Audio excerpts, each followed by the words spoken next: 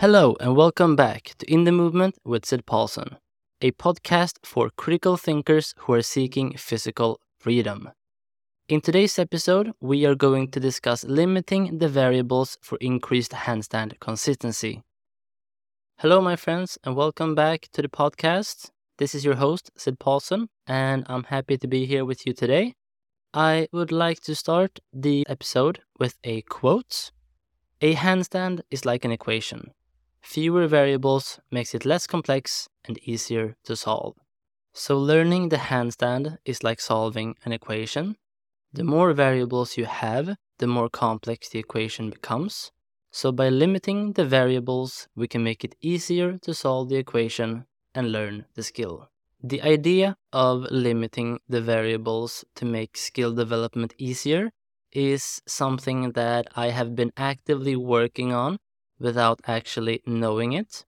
This is a concept that I have found extremely helpful, especially when you're working with adults, because many of these skills that we want to learn, like the splits, the handstand, press, the handstand, all of them are quite complex. Most people find it hard to learn these skills, and our job as coaches is to make it easier for them to learn and to make the process of learning the skills more simple, not more complex. Now, I don't know about you, but I was never the best at math in school. It was not really my expertise. But one thing that I can remember is that the more variables that were involved in solving an equation, the more difficult and the more complex it was to solve. Learning the handstand is not so different from solving a math equation. It's pretty much the same process, but the way that many people coach the handstand or try to learn the handstand is simply by seeing all of these different variables and trying to solve all of them at the same time. But they don't realize that we can actually limit and remove some of the variables in order to make it easier to solve the equation or to learn the handstand. And when you view it from this lens, skill development becomes much easier. So instead of thinking of how can I solve all of these different problems when it comes to learning this skill, you want to think about, okay, how many of these problems can I completely eliminate before I actually try to learn the skill? And therefore, there are less problems that you need to solve, and you'll have less things to think about when coaching or learning the skill. As we all know, the handstand is very difficult to learn, especially in the beginning.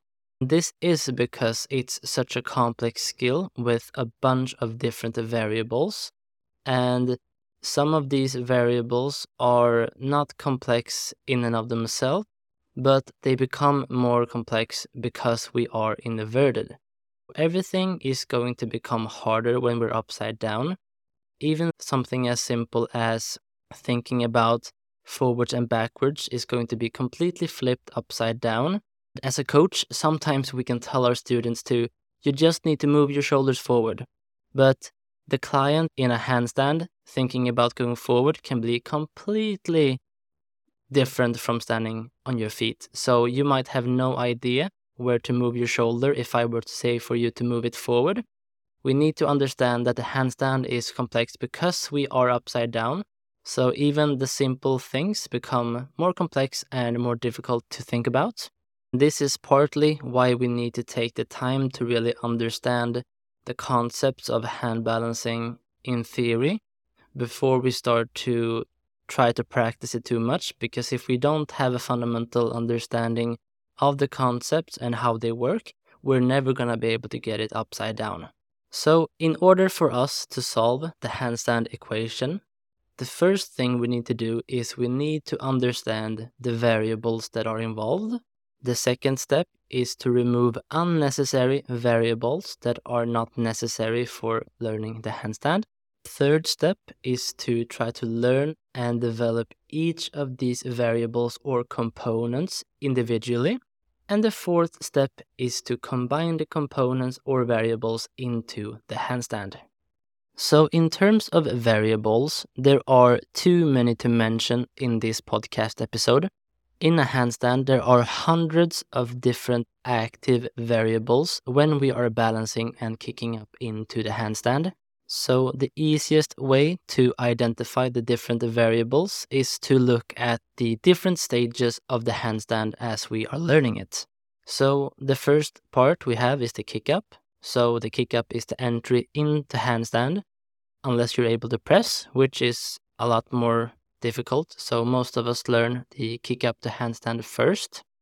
The second stage is to actually catch balance. So catching balance is when we go from using all of the forward and upwards momentum from the kick up, and we actually catch balance by pushing down with the fingers and stopping ourselves before we fall.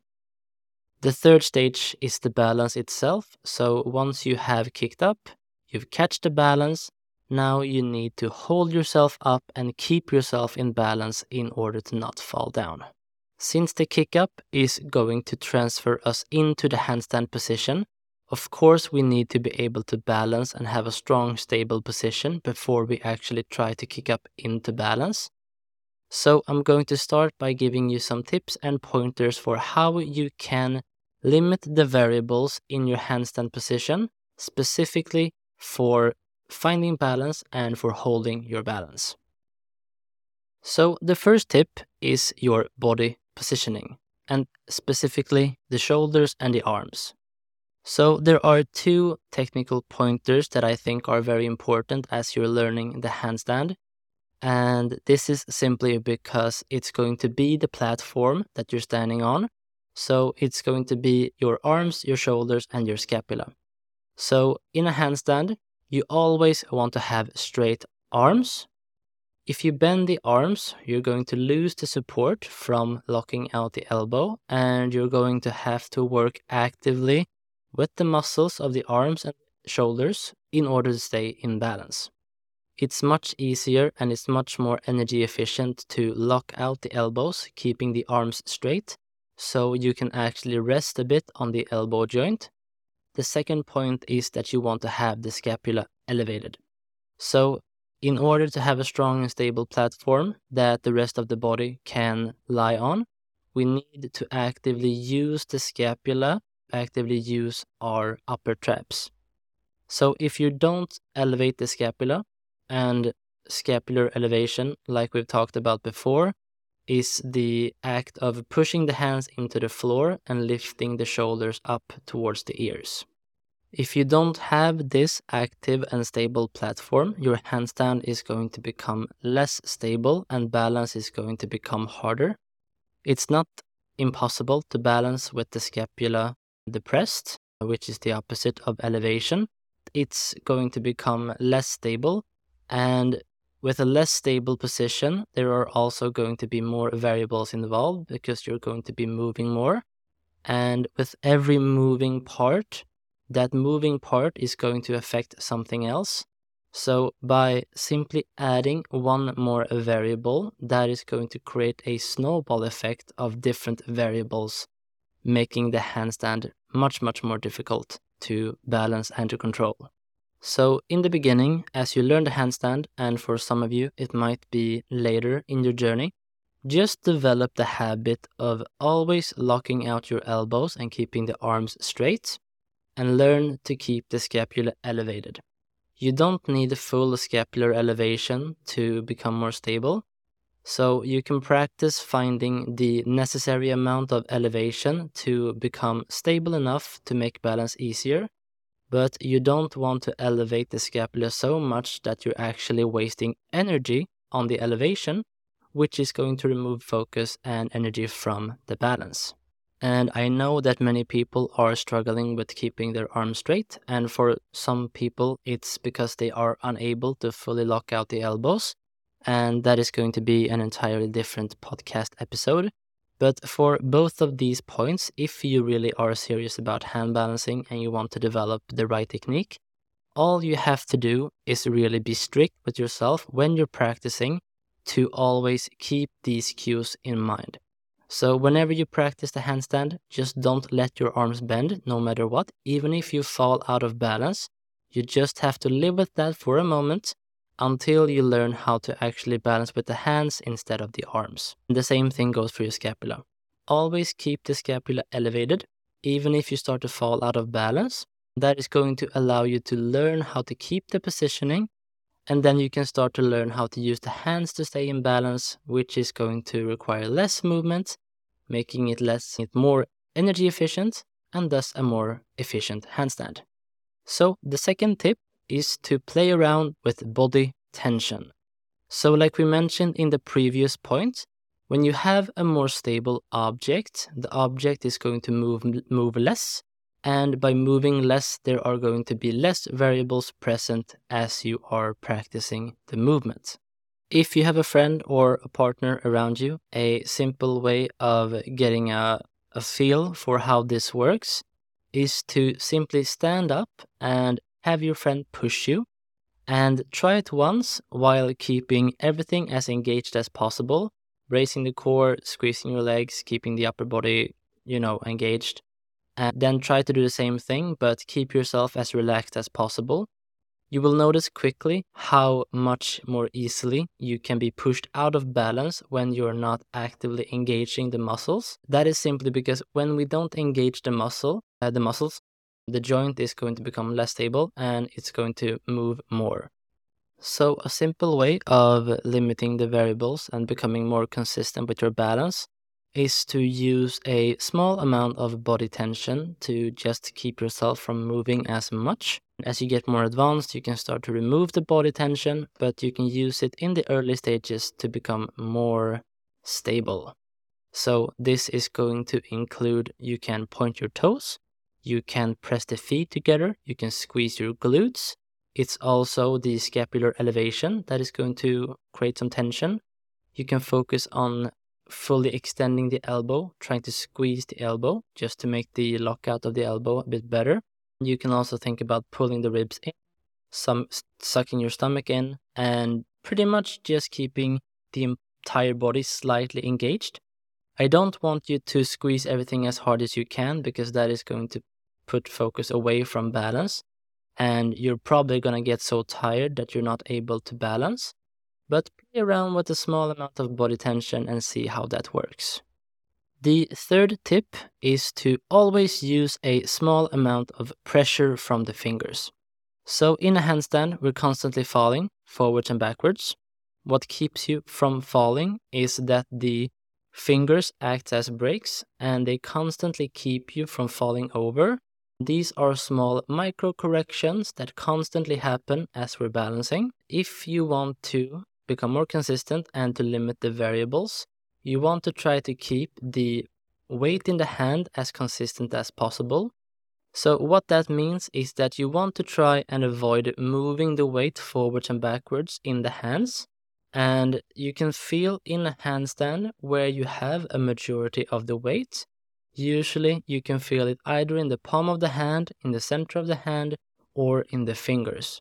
So what we're looking for is to keep the weight in the center of the hand, so the middle point between the middle finger and the palm of the hand. And you want to have a small amount of pressure in the fingers just to keep yourself from falling over. And the reason why we want to have weight in the fingers, or why we want to have some pressure in the fingers, is because falling forwards is much easier than falling backwards. So you can quite easily test this by just standing up, and if you lean forwards and you start to fall forward, you can easily push with the toes to keep yourself from falling. But if you do the same thing but in the opposite direction, you can't push with the heel, so that's not going to be an option for remaining in balance. So what you're going to have to do instead is you're going to have to move some part of the body to keep yourself in balance. By moving more, like we said earlier, it's going to be more movement, so it's going to cost you more energy, and it's also easier for you to fall out of balance because you're moving more. So focus on keeping the weight in the center of the hand, always have a small amount of pressure in the fingers, and try to avoid falling into under balance. Alright, so those are some tips for how you can limit the variables in the handstand once you are actually in balance. Now you can apply this for both when you're practicing balance against a wall, or if you're just holding other strength exercises, just as well as you can in balance freestanding. So the principles are universal, and some of them are more appropriate for beginners than others, but they are just different concepts that you can play around with to make yourself more consistent by limiting the variables. All right, so let's move into some of my thoughts on the kick-up and how you can make it more consistent, once again, by limiting the variables. So the first tip I have is that you want to use the same surface when you practice. So that means that you want to have the same type of surface and preferably the same type of floor every time that you practice. So different floors are going to give you a different response to your balance. So we can generally think of it from hard to soft. So a soft floor is something that we want to avoid because a soft floor is not going to be as responsive as hard floor. Like if you're practicing on a yoga mat or on gymnastics floor, due to the softness of the floor and that your fingers can actually sink into it, you're not going to get instant response from the floor, which is going to delay the reactions for your balance. And as you can imagine, when the floor is soft, you are also going to be moving more because your hand can actually move on the surface. So a soft floor is not recommended because it's going to make it harder to balance. You're not going to learn the reactions that you need on a hard floor. And it can also be a bit more demanding on the wrist. So some people can get a bit more sore when they're doing it on soft floor. So you want to try to stick to hard floor. And if you can, try to use the same type of floor and keep it as hard as possible because that is going to make it more consistent with the reactions so that you're always using the same type of reactions for your balance.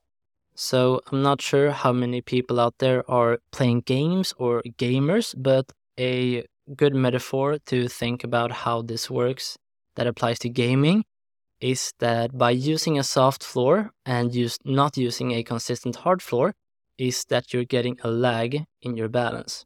So when you need to push into the floor to keep yourself up and avoid falling, it could be too late because you weren't able to react quickly enough due to the lag between the floor and your hand.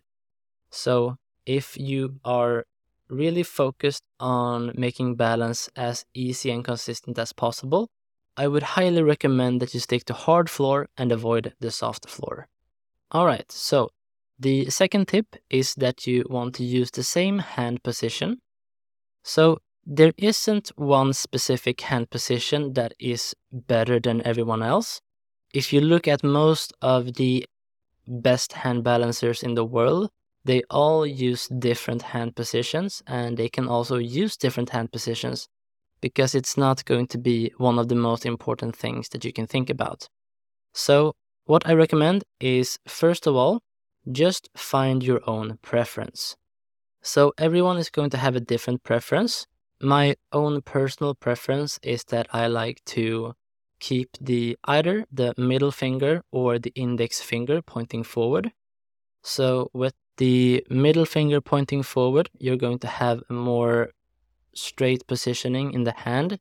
So that is going to allow you to apply more pressure with the hands.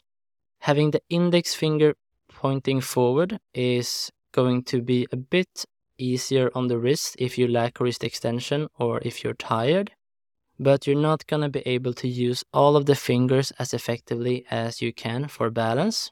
I also like to have a small bend in the fingers because I feel like this allows me to apply more pressure into the ground, which is what balance is all about. So when choosing a position, the key thing is just that you want to choose a hand position that you like and that you feel like it allows you to apply a lot of pressure into the ground so you can actually stay in balance. My third tip is that you choose one kick-up variation and stick to it in the beginning. So some people like to vary their kick-up variations a bit too much. Some days they do split kick-up, sometimes they do tuck-ups, and sometimes they do straddle-ups, and they just use a wide variety of different kick-ups.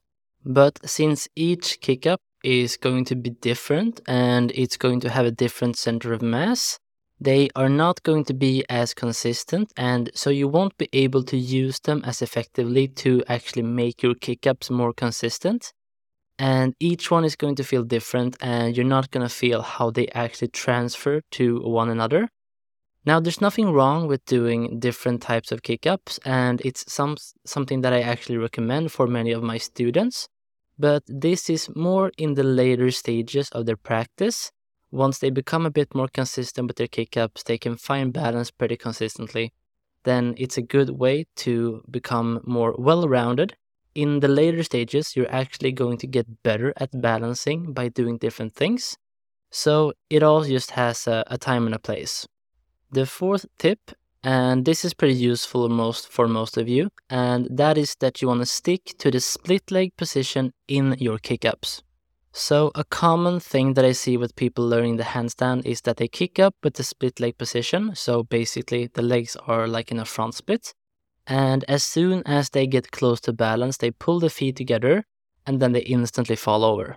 So the reason why you fall over so quickly when you do this is because as you pull the legs together, you're going to increase the height of your center of mass.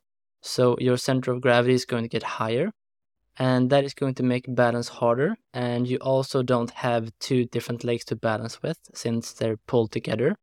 So you want to try and stick with keeping the legs in a split as you're learning the handstand.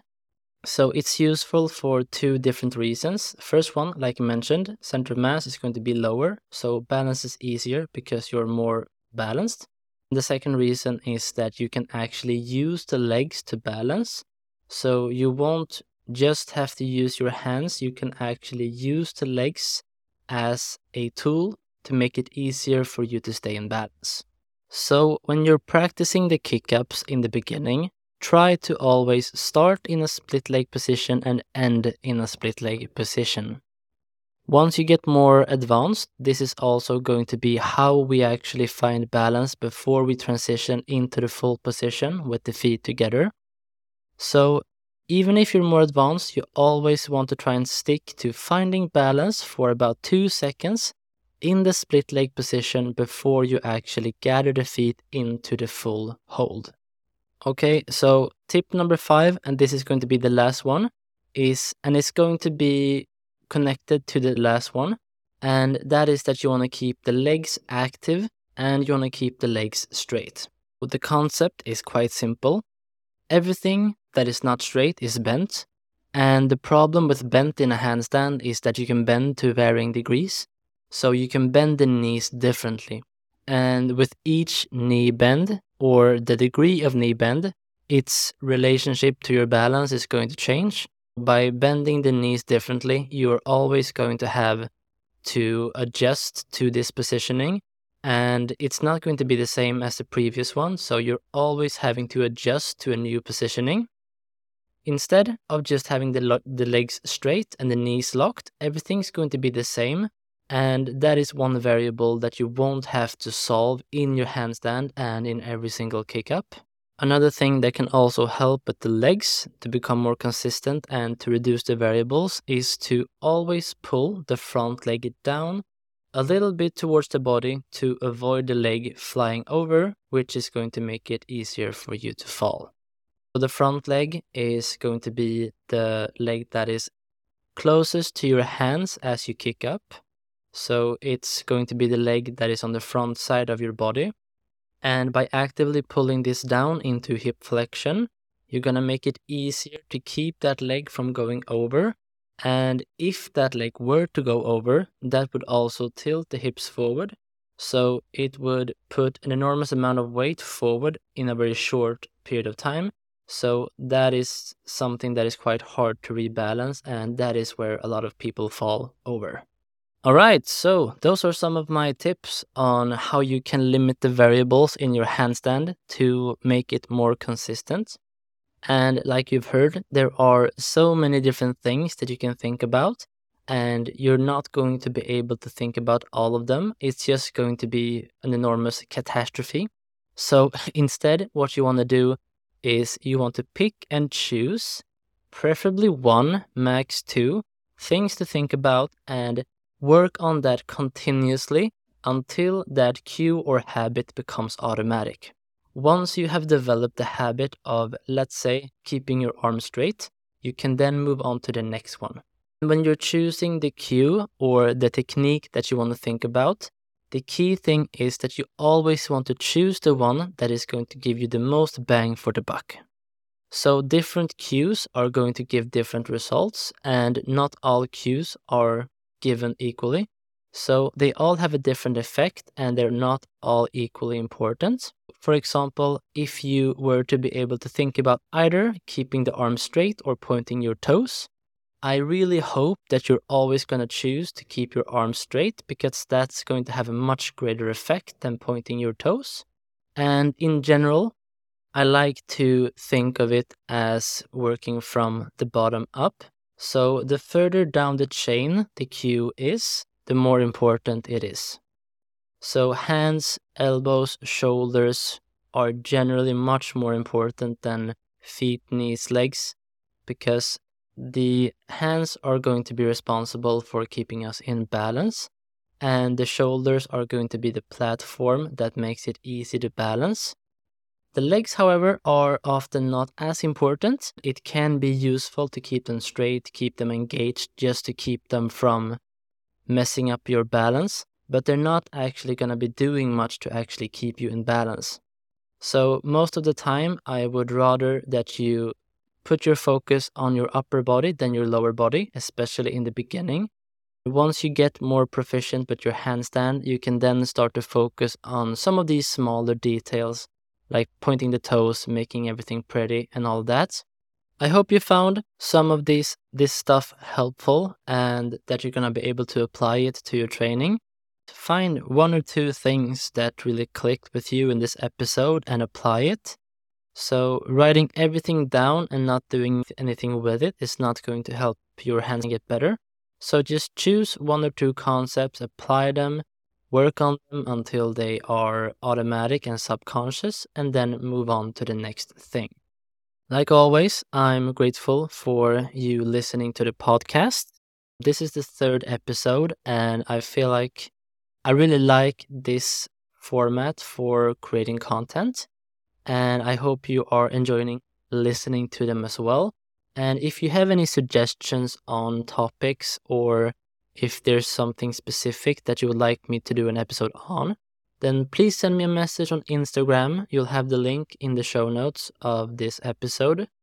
And if you want some more information on coaching programs, I have links to all of that as well. So thank you again for tuning in to In the Movement with Sid Paulson. I hope you enjoyed this podcast on limiting the variables for increased handstand consistency. And please leave a review and let me know what you thought of the episode. And stick around for next Monday for the next episode.